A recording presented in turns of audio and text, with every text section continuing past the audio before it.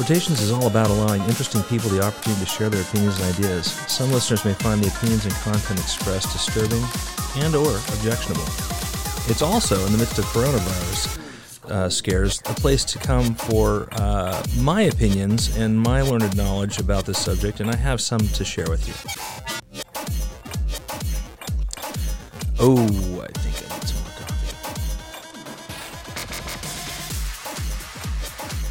coffee. McCafe, love it. McCafe is a pedestrian coffee for a pedestrian guy. That would be me, Dr. Todd Fredericks, a real medical doctor, a doctor of osteopathic medicine, a tenured research physician and clinician at the Ohio University Heritage College of Osteopathic Medicine, my alma mater, the place where my wife went, my kids went. I love OU. And I'm not just saying that because I have tenure. I don't have to say that, right? But I do. I really love this school. And I'm here to talk to you today, Corona 2. And it's funny to say Corona 2 because Corona was actually a intelligence program. Go ahead and Google Corona, and you're going to find some interesting things about. Well, first of all, it'll be dominated by a virus, but just look up Corona satellite CIA, and you're going to find out some interesting things about Corona, right, and what Corona is about. So the reason why I'm doing another episode on Corona is because in this enduring thing that we're doing right now, which is absolutely necessary, trust me, I'm going to get into that in a minute, but very confusing and perplexing to people, I thought I would bring you up to speed. I had a very interesting day yesterday. Forgive me. I'm going to go back to McCafe. I was finally able out at the Association of Military Osteopathic Physicians and Surgeons Conference. And oh, by the way, if you are not a military physician, but you want to come to AMOPS, we do CME. We do OMT refresher updates. So when we come to our conference next year, we think it'll be in Washington, D.C. If you're a civilian DO and you want to hang out with some military people, we welcome you. You come to AMOPS, AMOPS, the American Association of Military Osteopathic Physicians and Surgeons. You come, you learn, you get to meet a whole lot of young junior officers, a few crusty old officers like myself, and I think you'll have a really good time getting to know your American military. That's going to bridge the civil-military gap. My good friend Tyler Simet from AACOM showed up, and it was great to have Tyler. We love having civilians show up at our conferences because we get to know people, and they get to know us, and it's better for the country. Back to McCafe. I found McDonald's while I was in Las Vegas, and I had been drinking another brand that has a type of coffee that's named after a certain mountain that's famous in Colorado, and I don't like it. It's kind of weird overtone aftertaste, and I don't deal with that. McCafe is consistent. I buy it in K-Cups at Sam's Club. I buy it in ground form at the grocery. I buy it from McDonald's, and it's good coffee. I don't know. It's just good. I don't know why that is. Maybe I'm just not a coffee connoisseur, but I'm also a kind of a Bud Light Michelob Ultra guy too. So why am I doing a second episode? Well, yesterday was a very interesting day, and I think it's important because you should know right now, I gave up cable. My wife reluctantly, and I didn't give it up reluctantly. I don't like cable at all. It's just a cacophony of noise with very little information. I gave up cable 2 years ago. I live in a little bit of a valley, to the point where I can't put up an HD antenna where I can just get regular broadcast, but in my future retirement bunker, which is in a location I shall not disclose, because if you know me and you're my friend, you'll know where it is. If you're not, then just send me an email. But it will be high enough that I can get my HD TV antenna up, and I'll be able to catch just, if I want local news, which is what I really want to see, is what's going on. I had a couple conversations. Yesterday I had the distinct pleasure, and I'll just disclose this now, for those people who've listened for a while, you'll know that I'm a military officer. I'm a state surgeon of the West Virginia Army National Guard. I work for an incredibly competent group of people. I work for a wonderful state full of wonderful people who will give you the shirt off their backs. And yes, West Virginia has its problems. Everybody knows it's kind of the butt of jokes sometimes, right? The ground zero, Huntington, West Virginia for heroin and other problems, systemic problems, coal miners that, displaced people working in a depressed economy. But I'm going to tell you something about the people of West Virginia. And in going on about 25 years of service to the state of West Virginia, I've never met kinder people, more plain and down-to-earth people that would do anything for you in the midst of crisis than the people of West Virginia. They are wonderful folks. And I am a Southeast Ohioan now. I was raised a redneck in Northern California. Curious little story about that. I didn't understand why I related so well to Appalachians until I picked up a copy of The Economist going through San Francisco International Airport on my way. I lived in California. Finally, I've gotten most of my family convinced to get out of there and get to a better place. Fewer stragglers because they're working in jobs where they're close to retirement and they have to get their pensions. But I didn't understand why I related so well to Appalachians, why my wife and I are so aligned on everything. And my wife is a born Appalachian.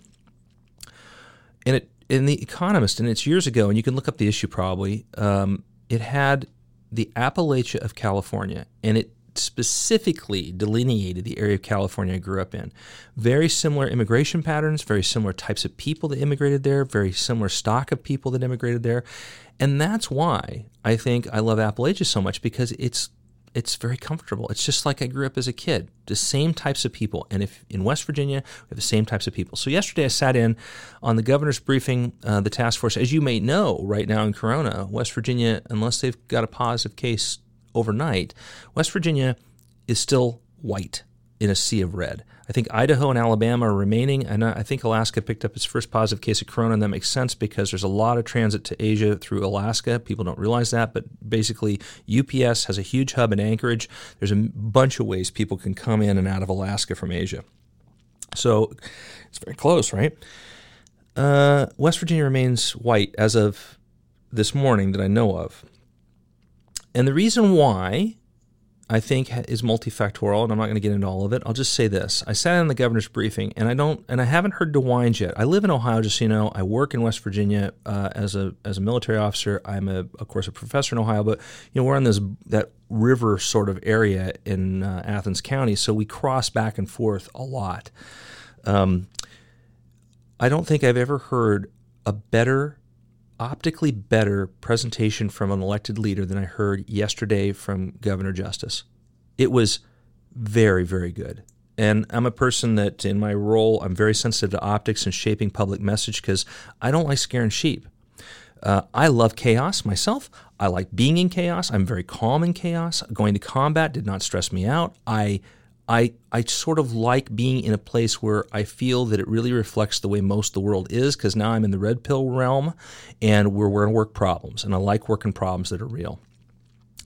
But that said, most people don't live that way, and I'm going to get into that a little bit later. This will probably be a fairly long episode, much to the chagrin of my wife, who thinks I'm supposed to be at home drinking this McCafe with her. The Governor Justice came in and presented himself both as a West Virginian, as a person who is dialed in, deeply cares about the people of his state, and is making tough decisions we pay leaders to make. Yesterday, Governor Justice rightfully, wisely shut down the public schools. The impact of that is, as you know, very, very significant, and no elected official, unless they're completely detached from reality, is dismissive of that. Immediately, there were answers to serious questions like children who experience food scarcity. That's an academic term, but basically kids who don't have enough to eat at home, for those of you who are not medically inclined or social medicine inclined. How do we handle that? Department of Education, West Virginia, we got a plan for that. We're starting to implement that right now.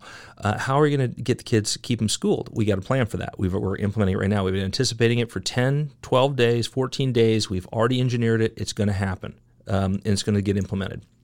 I was in an agency which I'm sure is common to many states, but certainly in West Virginia, it's called the Center for Threat Preparation. The staff there is basically a clearinghouse for data and information to try to coordinate responses to natural disasters. As you may know, in West Virginia, there's flooding frequently. I have gone on state duty innumerable times. I've forgotten how many times I've gone on state duty for floods to relieve people who live in a mountainous state with a lot of rainfall and really interesting watersheds that they end up experiencing flooding and they end up experiencing displacement. The state is well prepared for that. The National Guard is well prepared for that. We've all done that duty, and we all know how to get into these little hollers and places to help look for people and help them out. And so when you watch a really well-oiled, dialed-in organization, especially from my perspective as a military officer, that understands what limitations are there, We deal with it all the time. We deal with, the different titles of federal statute, the types of troops. Active duty troops can't just be sent to your state. That's a very complicated process that when you hear this president declare a state of emergency, what he's trying to do is he's trying to open up legislative options so that if needed, we can expand the number of people that can come into any given state and help relieve people. But there are certain limitations based upon the way we built our country to prevent active duty forces from just roaming around at will and taking over control from states. And they're very important things. They go back historically, and they should be there in place, and that's why you have a National Guard, right? The National Guard works for the governor of the state that they're in. They serve the people in the Constitution of the state they're in. Okay, so our commander-in-chief right now is Governor Justice. And that's good because it means your neighbors are the ones with the heavy firepower.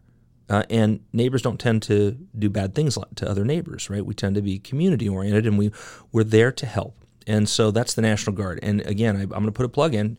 It's not shameless. I'm about to retire, but the legacy of the National Guard needs to continue because it's the backup plan for a lot of this stuff. Getting to places that are remote and inaccessible, access, because we have the equipment, skill, and expertise to do that. We also have the plans and preparation in our SERV, HERF, and other teams that you'll see, oftentimes in plain clothes. But those are the people who are looking for biological weapons, they're looking for nuclear weapons, they're looking for all sorts of things at big sporting events. You never see them, they're invisible.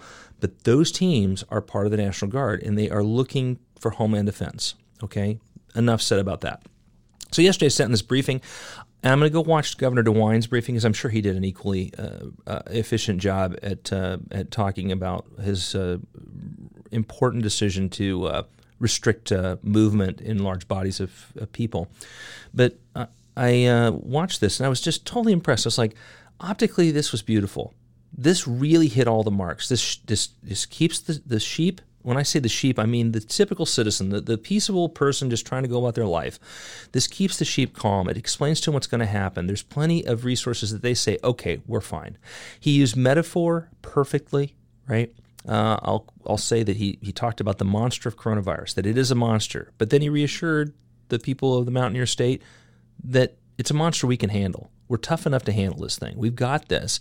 We just have to stay together as a family and a community of people and do our jobs, and we'll be fine. And he was very, very sincere about saying that the decision to close schools, and I'll get into that in just a second, was because of West Virginia per capita has a lot more older people than a lot of states. They are very vulnerable. We have a lot of nursing homes in the state of West Virginia. We have, and I say we, I'm an Ohioan, but I'm also a West Virginian by adoption, right? In the state of West Virginia, there are significant vulnerabilities. There's also significant strengths and barriers to the rapid spread of corona. But he was really good at it. Now, I get on the phone to one of my friends at a certain active duty installation, and this is a point to people who should be in leadership and exercising leadership, especially in social media. And what I'm told by one of my friends, who shall be nameless because I don't want to dime anybody out, it was pandemonium in their institution because the medical staff couldn't come into agreement on who should be tested, when they should be tested, blah, blah, blah, blah, blah. And my associate, who is one of the smartest physicians I know, who is very dialed in on policy, who was, and again, I got to be careful because I want to have non-attribution here. Let's just say that he had part of his career at one of the most world-renowned biologic research institutions in the world. That's redundant, but he knows what he's talking about. Okay, and my buddy says, "Hey, man, I'm cool with CDC guidelines. This is the way this thing's working based upon my experience with biological weapons. This is what we should be doing." But in a federal institution, you couldn't get physicians to come together, and apparently there was an utter lack of leadership and people who will just say, look, unlike Governor Justice, who said the other day, and I think I'm quoting correctly, this is why I get paid the big bucks. I make tough decisions. Military leaders who may be listening to this is not the time to engage in petty arrogance or little silo things or whatever things make you feel better about yourself. I would encourage you to look on your wall, impress yourself with your credentials, and go out that door into public and act like an officer. Act like a leader. Because here's the deal. The average person out there doesn't have any idea really how to put this in perspective. And they are counting on the adults in the room to give them the truth. And they can't get it from the TV. They've got social media exploding, trying to make this a problem with the president. They've got all sorts of issues going on. They're confusing them. So grow up, follow the rules, keep people safe. It's real simple. Now, one other thing. Junior officers on social media, if you're listening to this, quit complaining about the infringement on your life.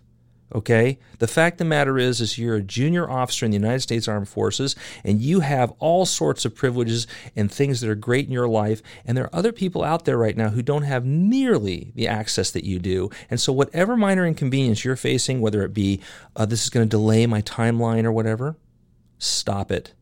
Adult up. Okay? Cowboy up.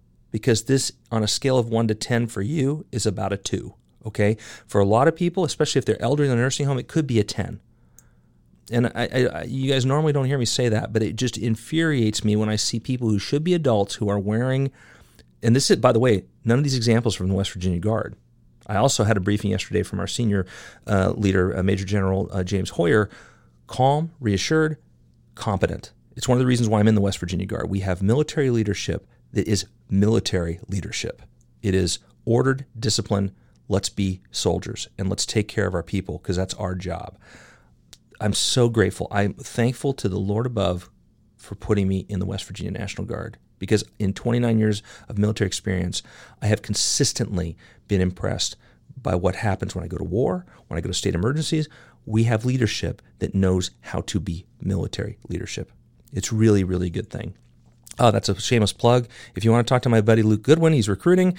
We need to follow infection precautions. But if you're looking for a career, my son is a warrant officer. He's down at Fort Rucker going through flight school. Actually, he's in SEER school right now. He is, helicopter pilot. Going to be a helicopter pilot in the West Virginia Guard. That's how much I think of it. I'm willing to put my own kid in the organization, right, or encourage him to do so because I believe so strongly in what we do. Okay, that's the officers versus sheep. I'm going off a script. Now let's talk about the basics of corona, and I'm going to explain something to you very carefully. I told you this would be long, but I'm trying to give you the overview of what's known. And I have some experience with this because I'm basically briefed on it 2 or 3 times a day. So we know that corona started in Wuhan province, China. That's almost a given. It probably came here either through traveler or through Chinese academic, an American businessman, Chinese business. Someone went back and forth, okay? And that just happens, right? We have a lot of relationships and movement between countries. They're a big trading partner, et cetera, et cetera, et cetera. And so what you see, and we talked about this in my first plug earlier this week about corona, is you have to understand what viruses really are. Viruses are not living things. Viruses are basically software packages that take over your cells and make them go crazy, okay? And what a virus does when it infects you is it reprograms your cells to make more viral particles. And they make so many that they usually destroy the cell splits open, and there's all sorts of little chemicals in every one of our cells. And if they're not managed properly, they cause inflammation, they cause massive amounts of fluid buildup, they cause decay, which can lead to bacterial infection, because this decaying soup in there is food for bacteria. And then all of a sudden a bacteria that wouldn't normally infect you and your weakened immune system and combined trying to fight this viral infection is now a potential host to a bacterial pneumonia. This is basically how viruses do their work. Coronaviruses, you've all had them before. Everybody out there's had a coronavirus because if you've had a common cold, there are rhinoviruses, coronaviruses that cause common cold symptoms. But this is a new coronavirus. That's why it was called novel coronavirus or new coronavirus. Coronaviruses can also be more lethal, like in the case of SARS and MERS, and to the extent that we can study it right now, or that we know, SARS-CoV-2. Right, which is what COVID-19 is also known as, initially known as novel coronavirus because no one had seen it before. And again, we don't know where it came from. There was a speculation it came out of a biological laboratory that was uncontrolled in China. It may be, may not be, who knows. But again, like I told you in the first episode, nobody in their right mind releases a biologic weapon without fully understanding it. And I know that the Chinese don't fully understand it because it took them a while to generate a response to this thing, and they couldn't contain it. And the last thing any country building a biological weapon would do is release it on their own population.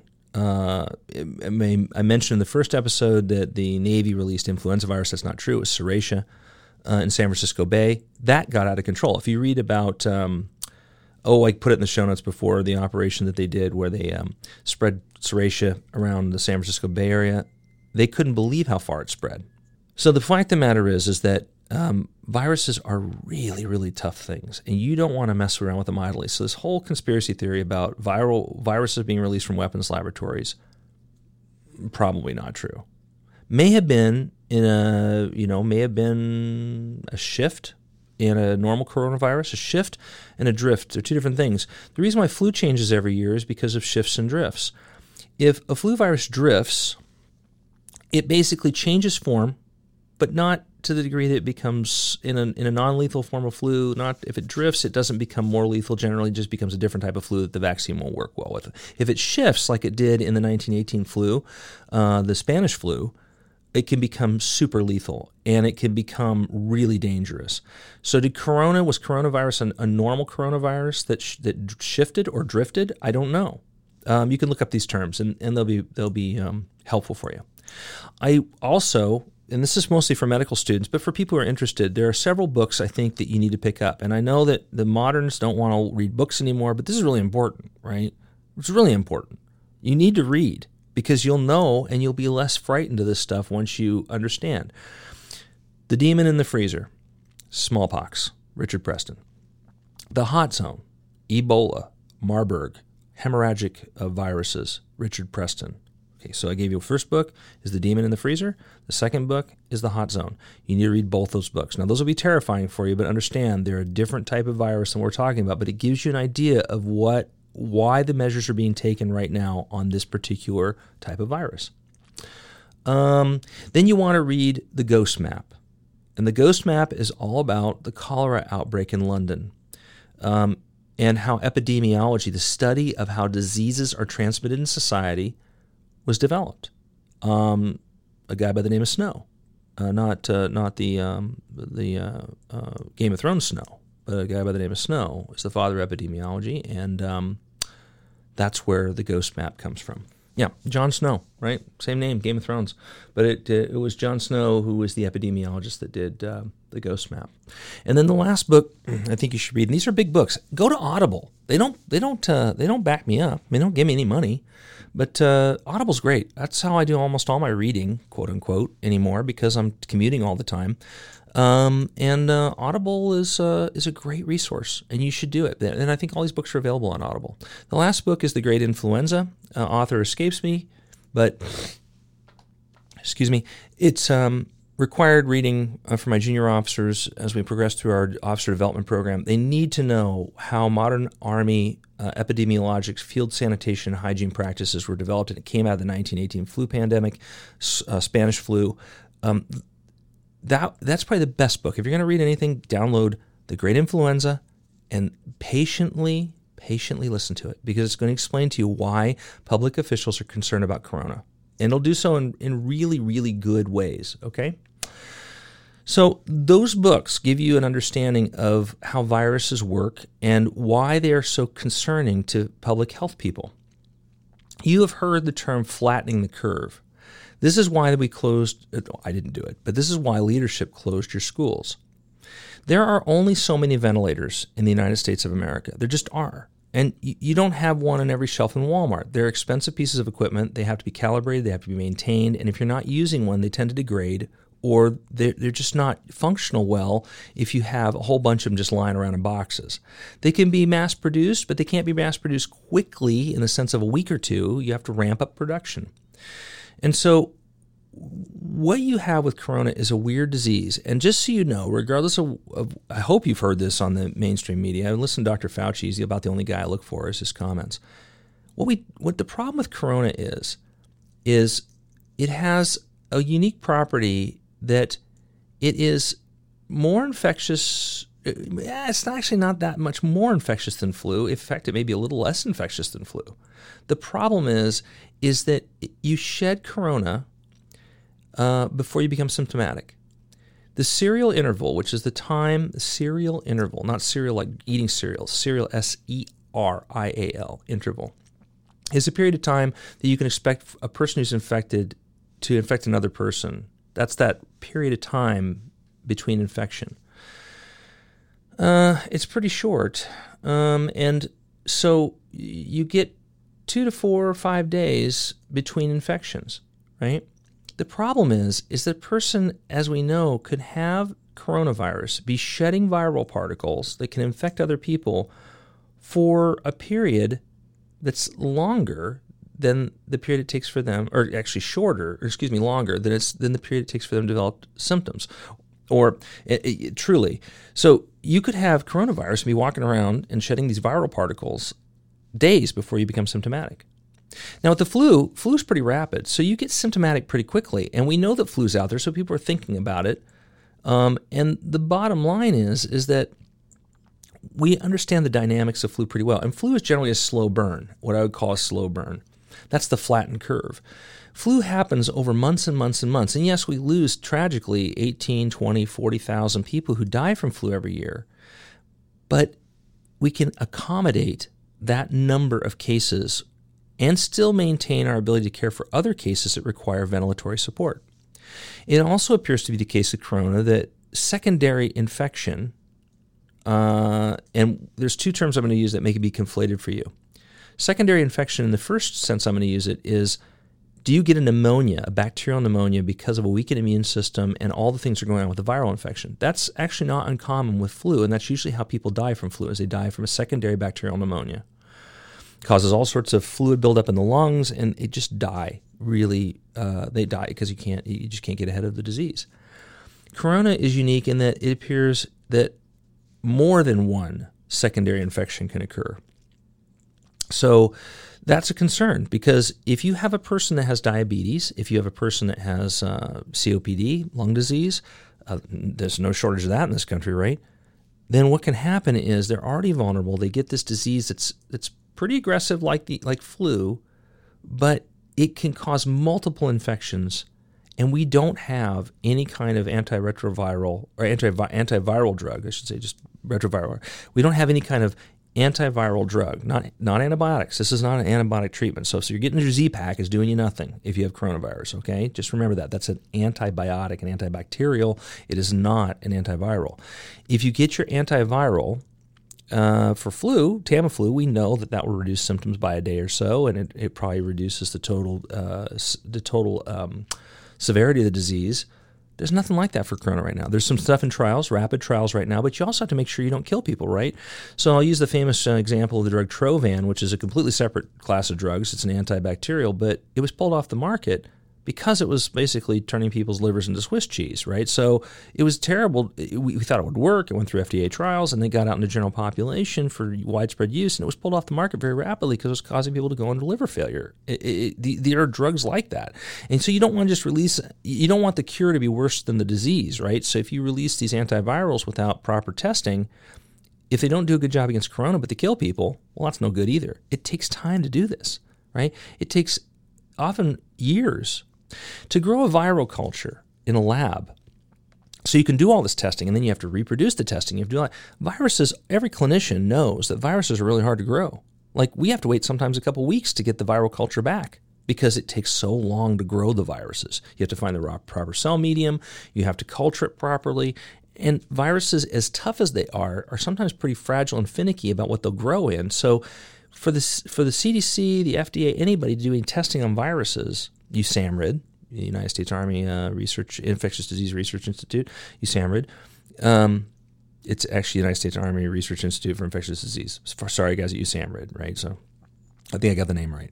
We just call it USAMRIID. The geniuses up there who work in biohazard level 4 suits all the time with Ebola and the terrible stuff, trying to figure out how we fight that. You have to wait sometimes a very long time to get a good viral culture that's not contaminated that you can then do testing on, right? You have to ramp that up. That's why it takes a long time to get this stuff done. And so you've got a disease that you shed particles, you got a disease that can make you very sick rapidly, and you can have secondary, tertiary infections from this.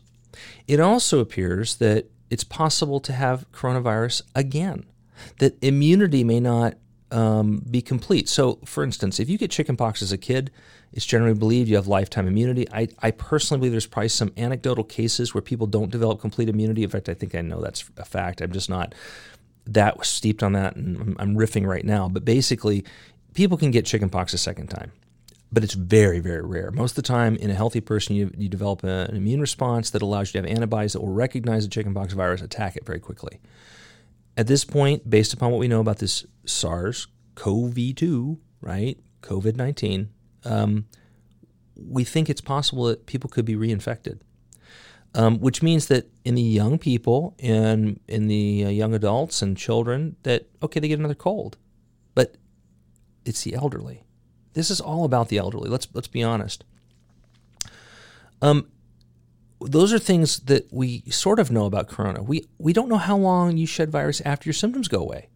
Some people say it could be upwards of 3 or 4 weeks. So when you start looking at the time period of why people are closing institutions for so long, it's because when you have these large institutions, let's just say a university, and you bring all these people back in from all over the world, and they don't have any symptoms at all, and they don't have a fever, all the methods that you're currently being, like in our hospital, if I go to work, when I go to work next week, I'll be forced to go through the front entrance, I'll be forced to have my temperature measured, I'll be forced to fill out a form saying, do I have any symptoms? The problem is I could be shedding viral particles and not even know it, right? I'll get into that about Kroger here in a minute. I'm going to call out Kroger. The kill rate.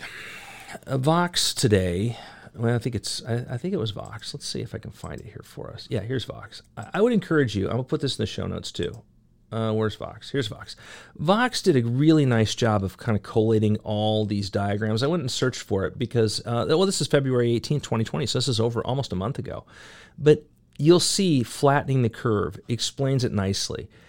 I want you to look at, they don't have it listed as figure, but it's called, what's it called? It's called How Contagious is Disease, right?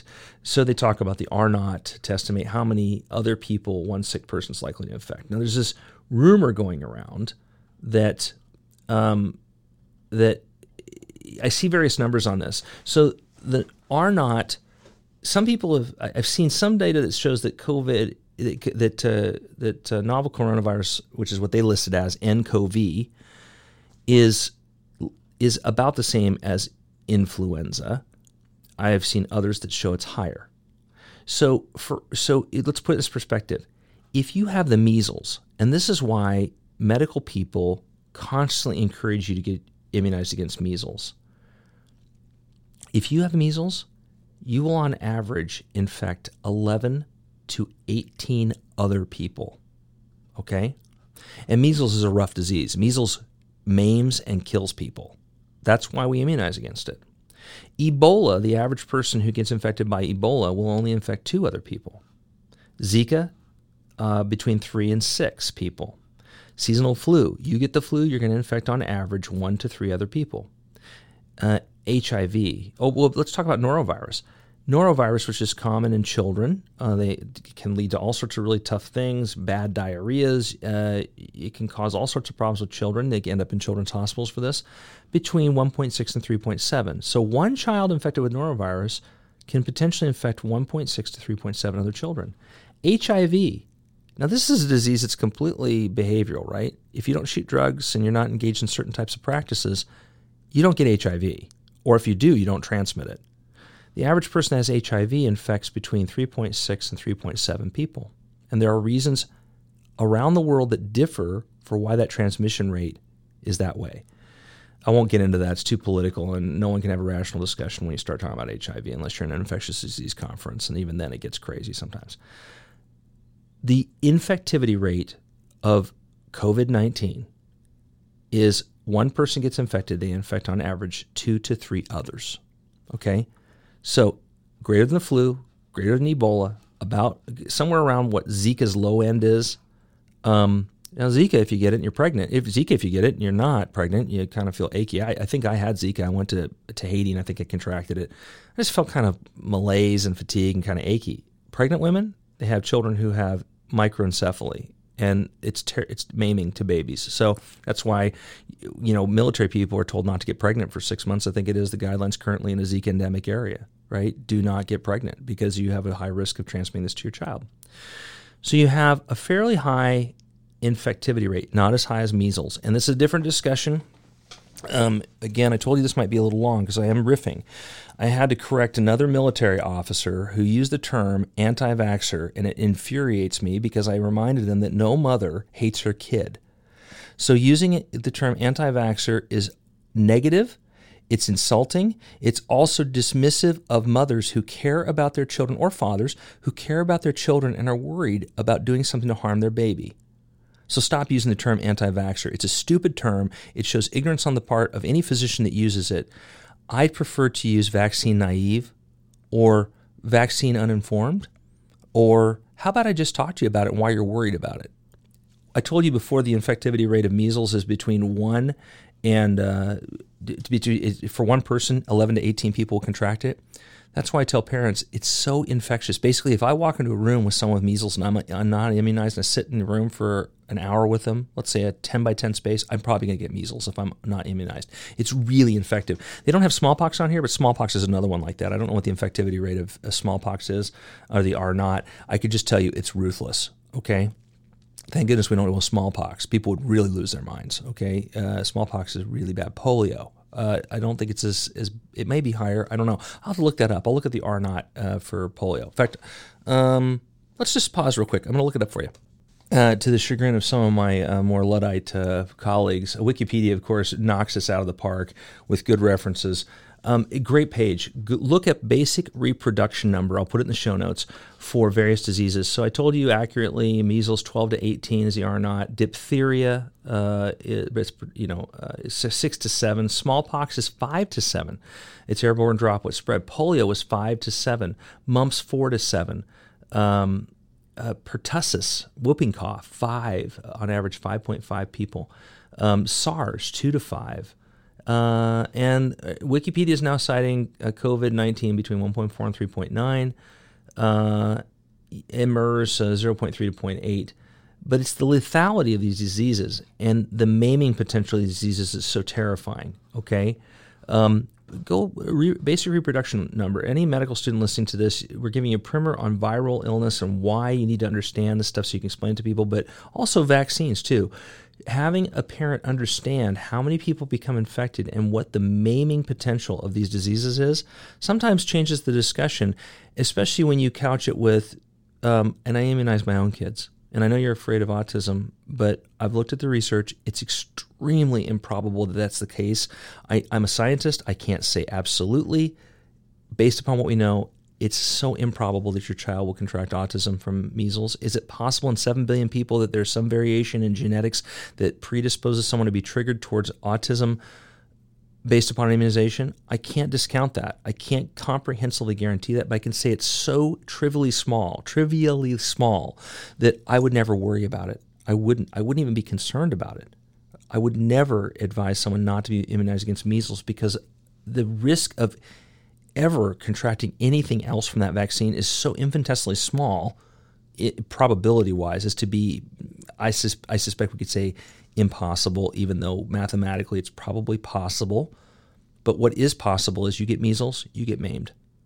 People get hurt. It's bad. It's really bad. So you need to have that honest, sincere conversation with people when you're talking about vaccines so that they're not terrified. This is all about not scaring lay people, and doctors are miserable at this sometimes. They talk in jargon, they don't understand that not everybody's gone to medical school, and they really do have legitimate concerns. And so that's why I do this. I want people who listen to kind of understand what the thought process is of doctors and infectious disease specialists when we're talking about these things that make us close schools and universities. I talked to you about the latency of shedding. Now, there's a whole bunch of people who I know who are on social media using this as a political weapon, and they're doctors and they should know better, and they should shut their mouths. They should be leaders right now, and they should not be scaring the sheep. I'm just saying that. Quit scaring the sheep, okay? Because the fact of the matter is that the reagents were not up to par. And so we are producing them rapidly now, ramping up production very quickly. But if you don't have the proper test and you have a very unique kind of thing that only a few labs can test for, it takes a little while for a country to ramp up to that. And it doesn't happen in 2 days. It happens in 3 to 4 weeks, which is what's happened, right? The president, this is another thing that infuriates me because it shows the absolute ignorance of how people's understanding of their own government. I have worked around the elected leaders of our nation. Okay? Here's how this works. The president gets information in a daily brief saying we think we have a problem in Asia. It could be about the flu, right? There's a place called the Defense Medical Intelligence Agency. Okay? There is the CDC. There are people out there that when there's a significant problem, usually the Surgeon General will end up telling the President of the United States, whoever they are, okay, if you have particular problems with their current administration, I'm sorry, but it happens with previous administrations too. They say, hey, listen, we're seeing a trend right now in Asia, because this is where most flus start, right, is Asia. We've seen a trend. We think it could be a problem. What they're seeing in China is like this, blah, blah, blah, blah, blah, blah, blah, blah, blah, blah. The president, who's the chief executive officer of the United States of America under Article 2 of the United States Constitution, who has certain limited powers and authorities, picks up a telephone and calls the president of China.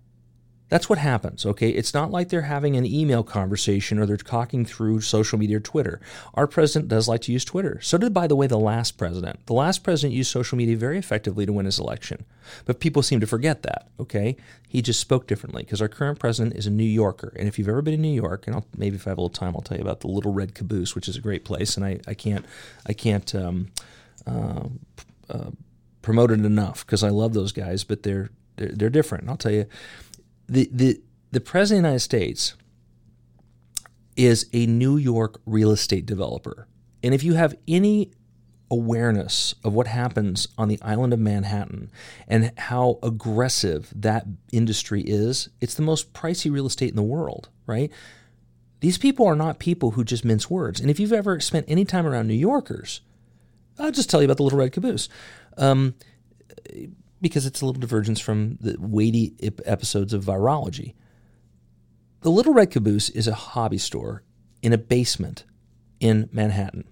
I'll tell you how to get there, because you should go. I happen to be, among other things, as part of my general eccentricity, which I fully embrace, I happen to be a collector of die-cast model airplanes. I love them. I love airplanes. I love flying. I just love flying. So I like to look at these beautifully made little models and I collect them, like a lot of people collect, Coca-Cola memorabilia, or they collect other things, John Deere tractors, you name it. People collect things and they enjoy them. Tchotchkes, clowns, I don't know what they are. I'm thinking of Joe Dirt. Anyway, if you have a frown, get a clown. There's a little place called the Little Red Caboose. If you go to Times Square, the street that McDonald's and Times Square is on, and I don't know it because I don't know the cross streets real well, but go to Times Square, the same place you get your cheap Broadway tickets, which, by the way, they've closed Broadway now because they don't want big gatherings of people, rightfully so. But the same street that the Marriott Hotel is on, that goes across the street past the McDonald's, head east about 3 blocks. On your left will be a restaurant, I think, and then maybe 2 doors down is a place. It'll see a little sign that says Little Red Caboose. You go in through the building, go in through the door, you go downstairs. And I was just there in November for a strategic leadership conference with the military. We had to go to the UN and we had to do a couple other things. And so I thought, well, this is a great time to go to Little Red Caboose. I hadn't been there for a couple of years. I was at the last NAPCRAG, North American Primary Care Research Group conference in Manhattan. That's when I found the Little Red Caboose. Nothing's changed. I went into the store, and the store owner, who I forget his name now, was saying that to a Midwesterner or an Appalachian, the most atrocious things to his buddy. And they're calling each other names, and they're using the F-bomb and blah, blah, blah, blah, blah. They're going on. And I'm like, this is painful to listen to. This is just abusive, right?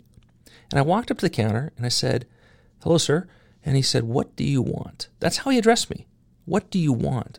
Well, I'd like to buy some airplanes. And you want to buy some airplanes? Yes, sir. I would like to buy some airplanes. I see some over in your display counter. Could I look at them and buy some? Oh, okay. And so I got my airplanes, and he's still calling. He says, "Hey, you blanking moron! Would you go help this guy?" That's how they're talking to each other. Just normal conversation. I pick up my airplanes and go to the counter, and I noticed, because several years ago he had a lovely yellow tabby cat that used to roam around the store, and I said, I noticed your tabby cat's not here. And he goes, yeah, well, he died a few weeks ago, or a month or so ago. And I said, I'm really sorry. That must be hard on you, because this cat was a fixture in the store, right? And he said, yeah, it's been hard. Demeanor completely changes, because I also happen to be a person sensitive to social engineering and diplomacy, because I've done a lot of that in the military. Try to get into someone's world, right? That's what good family physicians do too. We try to get into your world and we try to figure out what makes you tick. Well, this guy's cat made him tick, right? So I realized that, and I said, yeah, the conversation completely changed. He goes, I'm really glad you're here. I'm really glad you came to the store today. Would you like to be on the mailing list? Will you be back? Let me look up these prices. He says, I'm going to cut you a deal on this one. Totally different, right? This is a reflection of a culture. And I'm saying this because if you understand that, then a lot of what our president does, you say, that's just the culture he's in, right? For the same reason I have a twang sometimes when I'm steeped for a long period of time with people down south.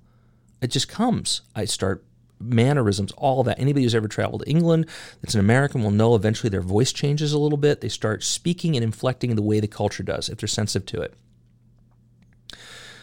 So weaponizing this thing against the president is a bad idea.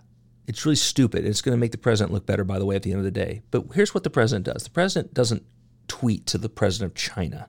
The president picks up the phone because he can get anybody in the world on any vehicle he's on, Air Force One, the White House, you name it. He says, I want to talk to the president of China. Yes, sir. Calls him up. Says, hey, what are you seeing over there? What should we be worried about? I'm a little concerned about closing the border. Do you think it's necessary? What are your scientists seeing?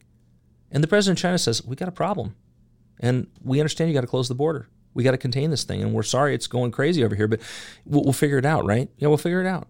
That's how this actually works. That's why we didn't close the borders with England and Ireland, but we closed the borders with other parts of Europe.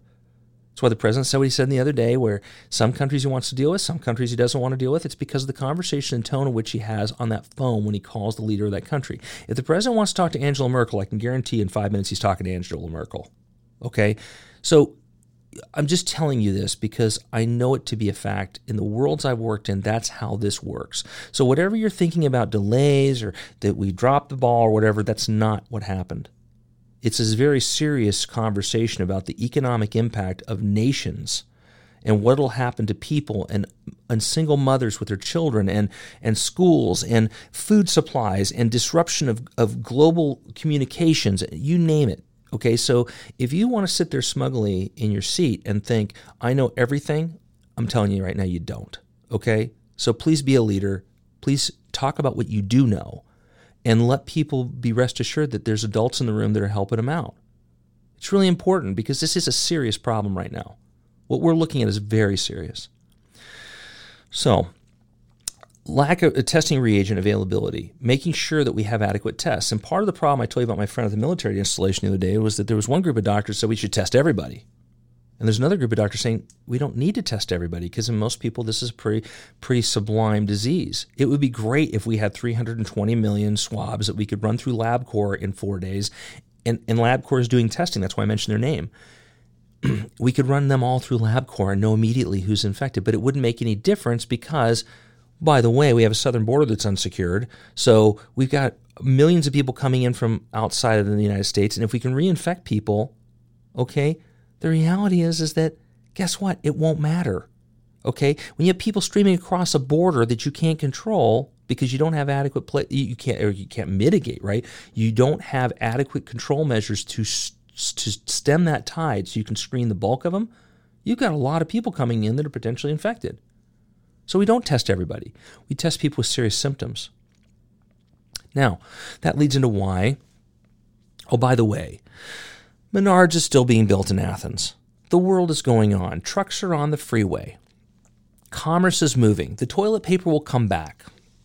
There's an internet thing. I haven't found a reference. And if you guys know about it, you send me the reference. But my understanding was the reason why the run on the toilet paper happened is that somewhere someone heard that the toilet paper tubes the rolls are produced in China, and then we put the toilet paper on the roller, which could be completely possible. There's a lot of that outsourcing and subcontracting sub-assemblies that go on overseas. That's part of the discussion we're having now about strategic resources. And that people heard that, oh, they're going to run out, that China won't be importing these and they won't have toilet paper. They'll have toilet paper, okay? China is opening up its apple production facilities, I heard just yesterday. And if that's the case, then other industries in China are opening up. And pretty soon the supply chain will be reestablished and that stuff will start coming in. That's why when we talk about what you need for this, it's about a 2 to 4 week, probably closer to the 4-week thing. Shelter in place, limited resources for a little bit of time, but then things will start picking up. The toilet paper will show up. Okay, no one's running out of toilet paper yet. Okay, quit buying toilet paper because I'm going to get into the next thing, which is, I'll go to OU first. Then we'll talk about Kroger. Closing OU. So last night I wake up, my wife and I are watching Narcos. We finished it. Felix is in jail now, just so you know.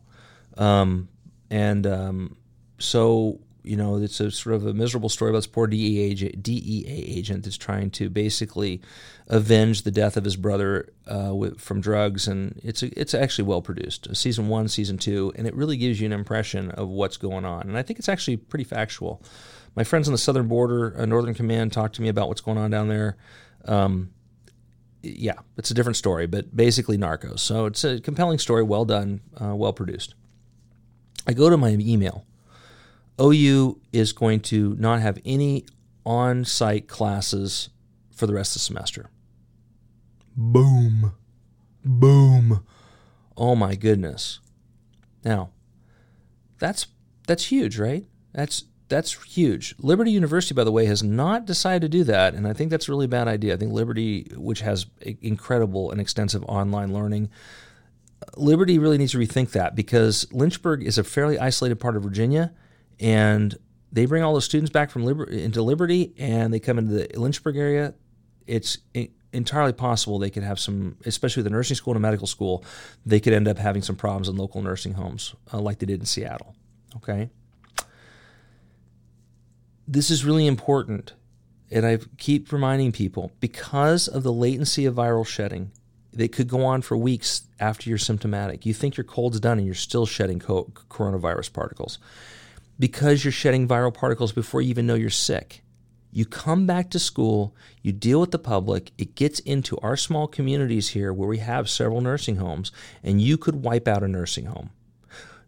It is no secret that OU is a diabetes center.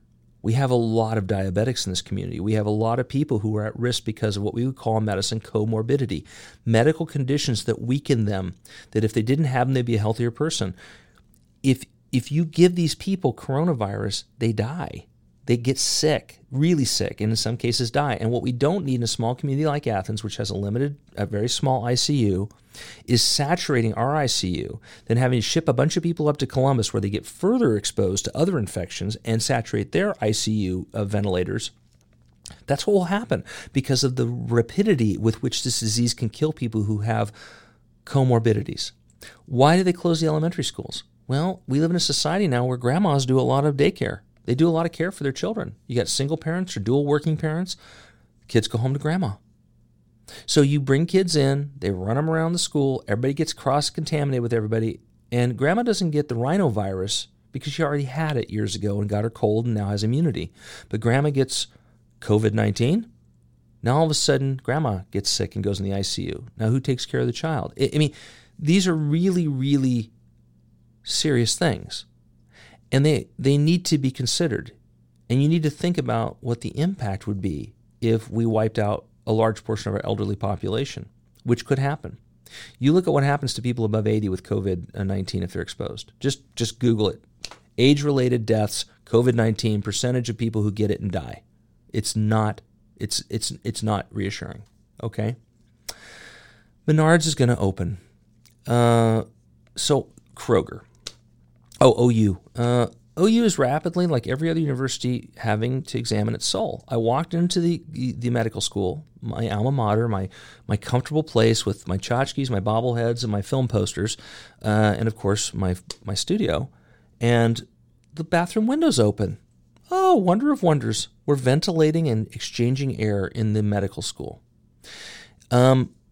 I would put this out as a challenge. I've always wondered this. We don't build basements anymore in the Midwest because we're so dependent upon air conditioning. We think it'll always be there. The reason why people built basements in the Midwest is because it's very hot and humid in the summer. And in the summertime, people would go to their basements where the ambient ground temperature is about 50 some odd degrees, and they would be cooler. And all they'd have to run is a simple dehumidifier at very low power usage to keep the air dehumidified enough that they could comfortably live in their basements. We don't build basements anymore because we have central air. And then we close off all our buildings because we have smart buildings, right? Smart buildings, you can't rapidly exchange air. And oh, by the way, what happens if your HEPA filters get saturated on your air handling system? And who's the poor person that has to deal with that HEPA filter that's been filtering out all those viral particles, and then they get exposed and they don't have proper infection precautions? So a simple opening window is a really good thing. Because if I want to rapidly exchange air in a big building, and I have a little bit of a breeze outside, I can open all the windows and I can move all that air out and all the bad contagion leaves, okay? Or a good chunk of it does. Orthopedists have a saying, because they irrigate things like crazy. Actually, probably urologists do too, because that's the wettest of all surgical practices. If you don't like being wet, don't be a urologist. The solution to pollution is dilution. The more air exchange, the more air is out there to dilute these viral particles so they're not so concentrated, so they can't get a great foothold, that your normal immune system defenses can intercept the odd viral particle out, so to speak, and deal with it versus a huge load that hits you at one time, the better. A really smart building is one you can open the windows. A really smart building is one that is built with the environment in mind, that has a cooler basement, that you can, if your air conditioning goes out, you can still run operations because people aren't miserable in 80% humidity and 150 degree temperature. Well, 100 degrees in the Midwest, right? So I wonder why it's so cool in Grosvenor. And it's the windows open. Someone was smart enough to say, let's exchange the air in the med school. Maybe they didn't. Maybe it was just a bad experience in the bathroom. They just opened the window for courtesy. I don't know. But the Romans in London had a field hospital, and one of the notable things in the reconstructions I saw in the archaeologists was all the windows opened. I think they all opened anyway back then, but because I don't think they were installing glass, but it was common practice to just air out hospital wards, even in the influenza pandemics, right? Or 1918, open the windows, let the ward ventilate because you're concentrating all this contagion in one place. Cross-level out the air, right? Get rid of it.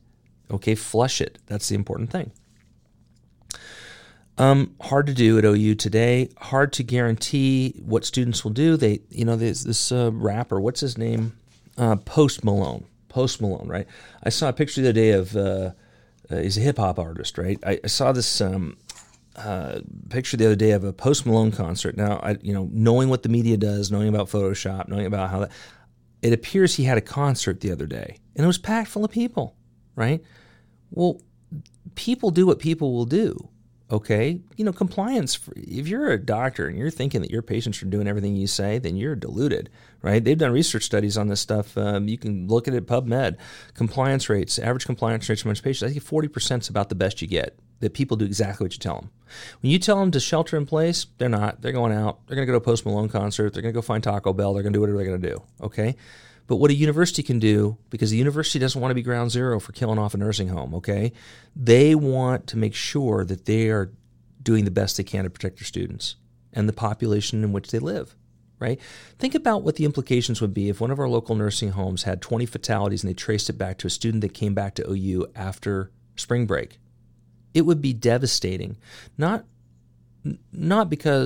just because 20 elderly people lose their lives, but because the university president didn't have the strategic vision to see where this could go and protect the community that supports his institution or her institution. In our case, it's Dr. Nellis. Dr. Nellis didn't have a choice. Dr. Nellis had to do what Dr. Nellis had to do for the safety of Athens as a community. That's legit. That's really legit, okay? So let's talk about Kroger. Kroger, I'm going to call you out. If you're listening to this, I already tweeted you. You need to get with the program, and you need to open up your scan lanes, all of them, and you need to open up Scan and Go, because what I saw today, because people will do what people will do, were people at 6:30 in the morning. See, I thought I'd get up, I'd go at 6:30, I'd get my few little groceries I needed. My wife's out of Diet Dr. Pepper. She likes Diet Dr. Pepper. I thought, I'll go in early and I'll get it. Put on a pair of gloves because the shopping carts are filthy. Brought 7 or 8 benzyl alcohol, whatever Clorox wet wipes I had, to wipe things down. Didn't wear a mask. I wasn't worried about a mask. Just distanced myself 6 to 7 feet. And I walked in, and I noticed the parking lot was about a third full. Like, this is not normal, and it's dark in Athens, right? People are buying baskets and baskets of groceries. Now, there's plenty of stuff on I got Tostitos, I got some salsa verde, I got my Dr. Pepper, I got some sour cream to make some dip with my Hidden Valley Ranch dip. This stuff's all there, but there are people buying this stuff, and then they're bunching up in the scanning lanes, self-scanning lanes, because the normal checkout lanes aren't there. Well, Kroger, if you want to get with the program, Scan and Go minimizes patient contact. People can bag their groceries as they're shopping. They can go through the payout lane and be in and out in minutes, seconds. When I Scan and Go, I don't have much person contact. I scan the barcode at the checkout. I put my card in. Beep, beep. I get the receipt. I'm out the door. I sat in that line for 10 minutes at 6:30 in the morning waiting for an open lane because we had people that were buying 300 items of groceries in the self-scan lane. You're not helping the problem. And I'm not saying I like Kroger. I think Kroger's a great Ohio business, but you need to start thinking about what you need to do. And I don't care what your computer systems do. You pay millions of dollars probably for people to program your computers. Get them to start opening that stuff up so Scan and Go is open continuously. And oh, by the way, put tubs of disinfectant wipes or have your staff wipe those things down with Clorox wet wipes before they restock them at the front of the store, the Scan and Goes. Okay? That'd be really smart. And I think it's just an oversight because people aren't thinking about true infection control. You know, when I took my gloves off, right, I had my wipes. I wiped down my gloves, right, wiped down every surface I touched, took off my gloves, threw them in the trash, wiped down my hands with another Clorox wet wipe. Okay? I'm deconning. Principles that we learned in chem bio in the military. Using your decontamination wipes to get stuff cleaned off before you end up touching it, okay?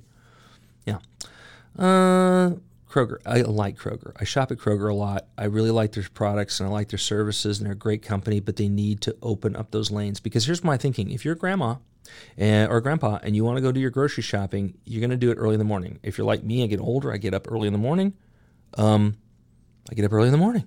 Right? Well, if I go in there and I have to sit in line with a whole bunch of people, they're thinking the apocalypse is here, and they're buying 300 different grocery items, I'm not able to get in and out of there quickly. And that's the vulnerable population we're worried about. We need to make accommodations, even for the short term, for the next 60 days or so that people can get in and out quickly and minimize exposure, right? And ordering online, I can tell you right now, my mother-in-law doesn't know the first thing about a computer. We can help her, but it's really hard for her. A lot of these people don't have computers. They don't use them. So they're not going to just order online and come pick up their groceries. They're going to come into your grocery store. Help them out. Open up access. It's really important. We have a new way versus an old way of thinking. We're almost done with this, and I'll probably do it again in a couple of days if data changes. But there's a new way versus old way of thinking, and it's still the old way.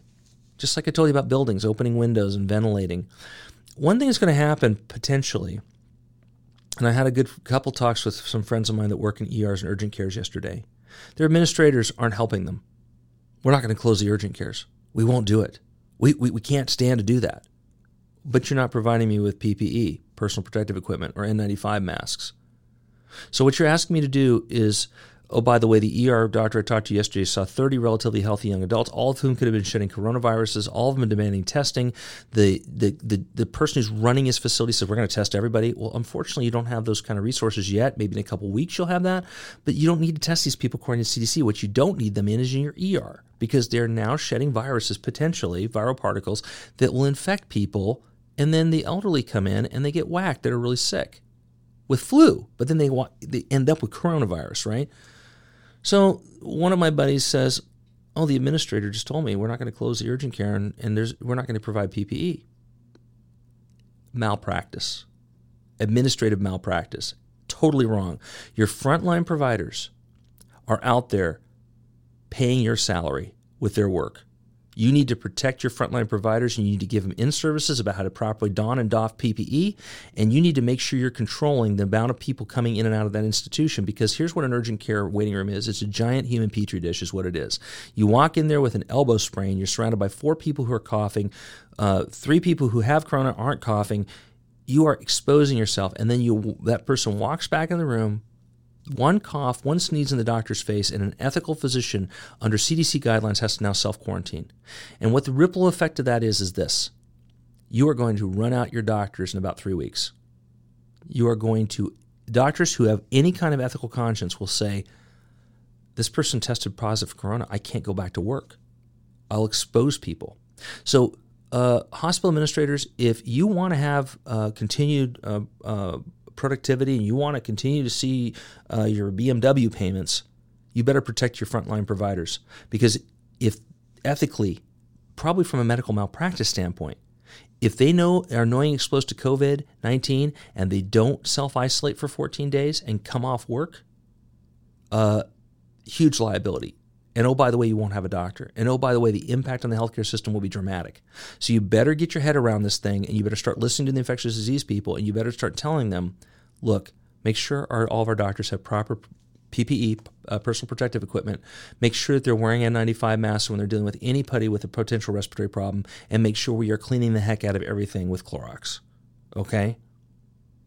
It's infuriating. Doctors gave up their position as medical leaders a long time ago, and that's why your hospitals are so jacked up right now. That's why you have people running around that are so concerned about shareholder, et cetera, et cetera, et cetera, and bad decisions are being made. It's time to man up. Start using your big brain and start protecting your assets, because if you run them out in the short term, the long term is going to be a real problem for everybody.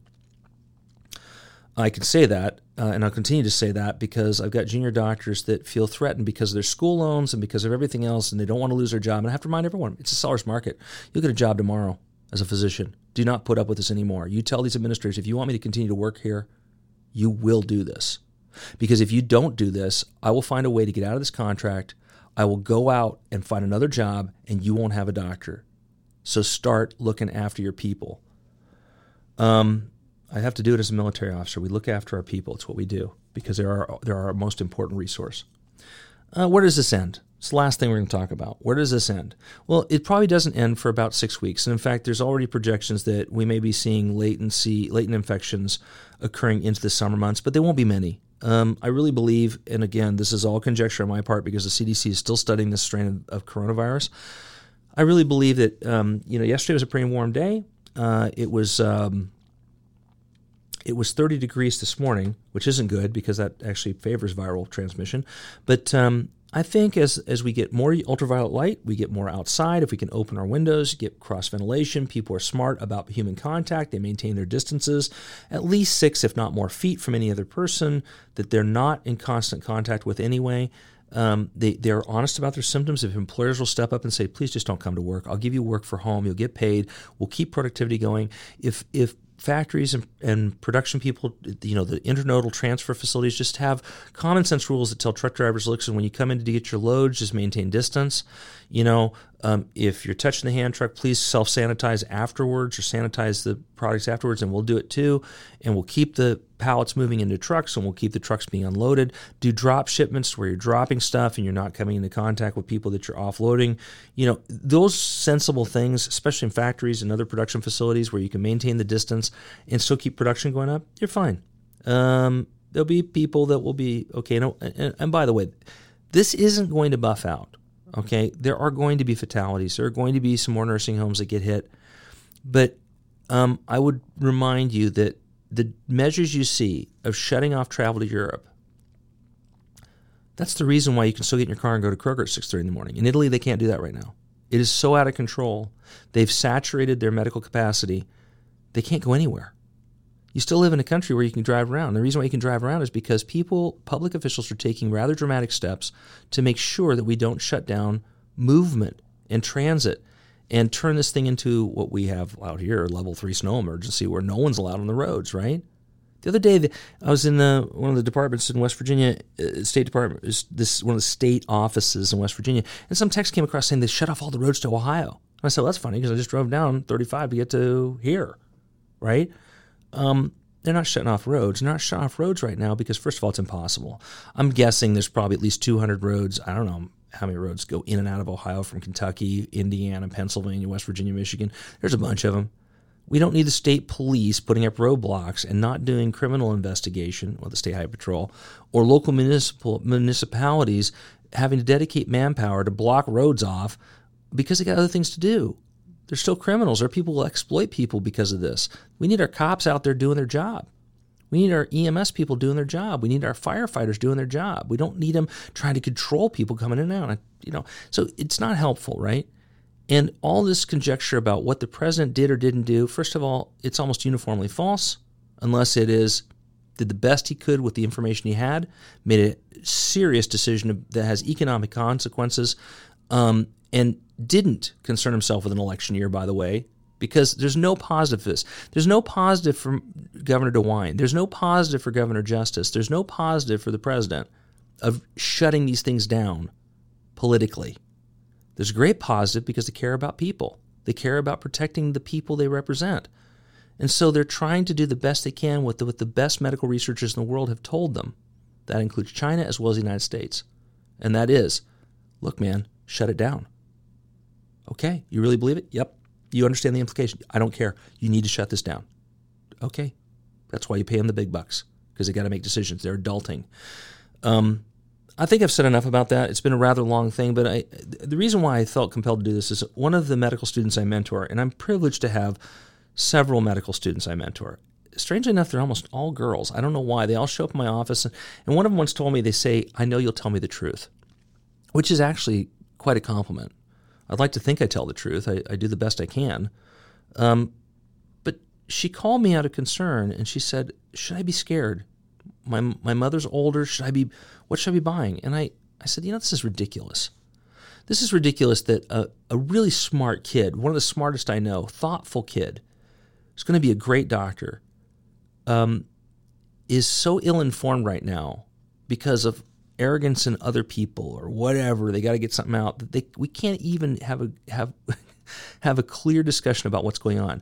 I want to put a shout out to my colleague Paige Gutierrez right now. Paige, you're doing a great job. I watch your social media. I appreciate the demeanor by which you are showing leadership as a family doctor. You're doing an awesome job in Columbus getting things out to people. There are doctors out there right now that are trying to make sure that they're being leaders in adulting. Paige is one of them. And I think you'll find others. But I would admonish all of you to really take everything you hear with a grain of salt. If it sounds hysterical, it probably is, and it's probably for an agenda. And we don't need to scare our medical students. We don't need to scare our nursing students. These are young people. They're not like us older guys who've been around stuff and seen a bunch of stuff and realized, there's things you really got to worry about, right? And there's things that, and there's things that, We try to distinguish between inconvenience, urgency, and crisis. Coronavirus is not an inconvenience, okay? In some parts of the world, it is a crisis. We're at level 2 globally now. Okay, that means really limit contact. If it goes higher than that, it means Italy. You don't leave your house, okay? So what we're trying to do is keep coronavirus in the United States as an urgency and not a crisis. It is more than an inconvenience. There will be people who will die for coronavirus, but because the action is taken by leadership, there will be far less than what happened in Wuhan, okay? Far less. And we can talk about Korea testing everybody in the country. Guess what? Korea has 1/6 of our population. Okay? Korea has a slightly different situation than we do. We are rapidly ramping it up. And I would also say, you say, where does this end? I would say in about 4 weeks, you'll be able to walk in and get a corona swab without any problem at all. 2 to 4 weeks. You'll be able to swab yourself every day if you want to.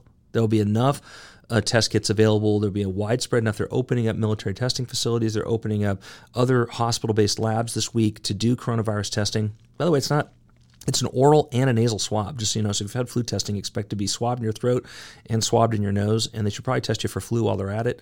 But it's not today. So the adults in the room have to remind people that things take time.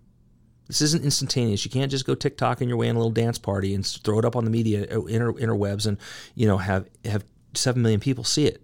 Okay, that's not how this works. This is science. This takes time and rigor. It has to be reproducible, and it has to be sensible, and it has to be reliable. I will say this. This is the last thing I'll talk about. Good, fast, and cheap. In engineering, which is my other avocation, in engineering there is a triangle. And if you take the triangle and at each point you put the following: good, and the next point's fast and cheap. You can have any two at the exclusion of the third. You can have something that's good and fast, but it won't be cheap. You can have something that's fast and good, I already said that. You can have something that's cheap and good, but it won't be fast, right? Good, fast, and cheap is a principle of engineering and design that will inform you about COVID-19. If you want a cheap and fast test, it will not be good and it won't be reliable. But if you want a good and cheap test, it won't be fast. If you want a good and fast test, it will not be cheap. Okay? Those are all things that have to be balanced in this whole thing. Okay? So if you have minor symptoms, I have a runny nose, do not go to the ER or urgent care. If you have, I wonder if I was exposed, don't go to the ER. Call your family doctor, call the urgent care. Say, should I come in? And follow the CDC guidelines. You can download them for yourself, and you can see when you should go seek care, and they're reliable. This isn't Todd Fredericks telling you how to practice medicine or what you should do for your health care. I'm telling you, follow the CDC guidelines. They're telling you what to do, and you'll be part of the solution. This is a little terse. I got into it today. I don't mean to do that, but I think it's warranted. I'm sick and tired of watching people that should be leaders and be adults using things for their own political or self-aggrandizing or narcissistic purposes. This is a time when American leaders, civilian and military, need to show resolve, need to deal with math and science, and need to reassure people properly because they're depending upon us. And that's who we're really supposed to look after. So with that, I'm going to end. Like I say, 2 or 3 days, I'll probably put up another one. So thank you for listening. Long, but there you go. Wash your hands.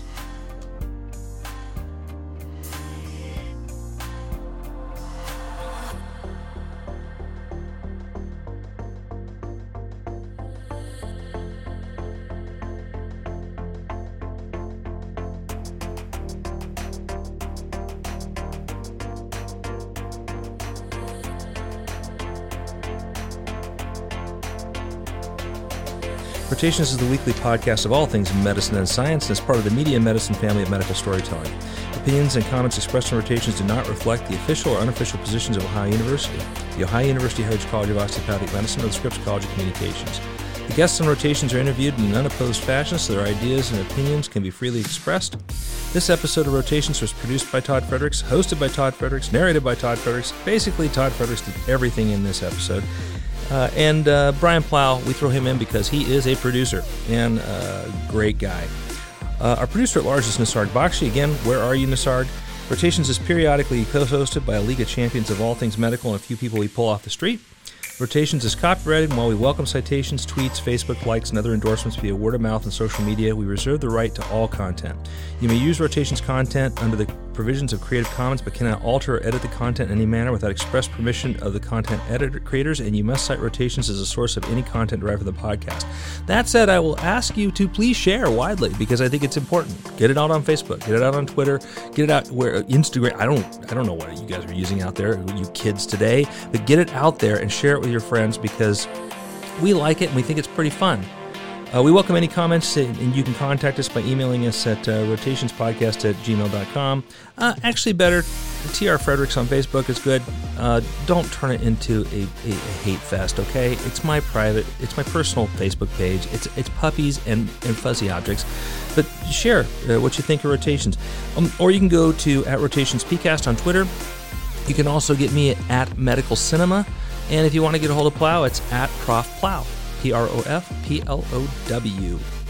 And you can also visit our website, mediaandmedicine.com/rotations.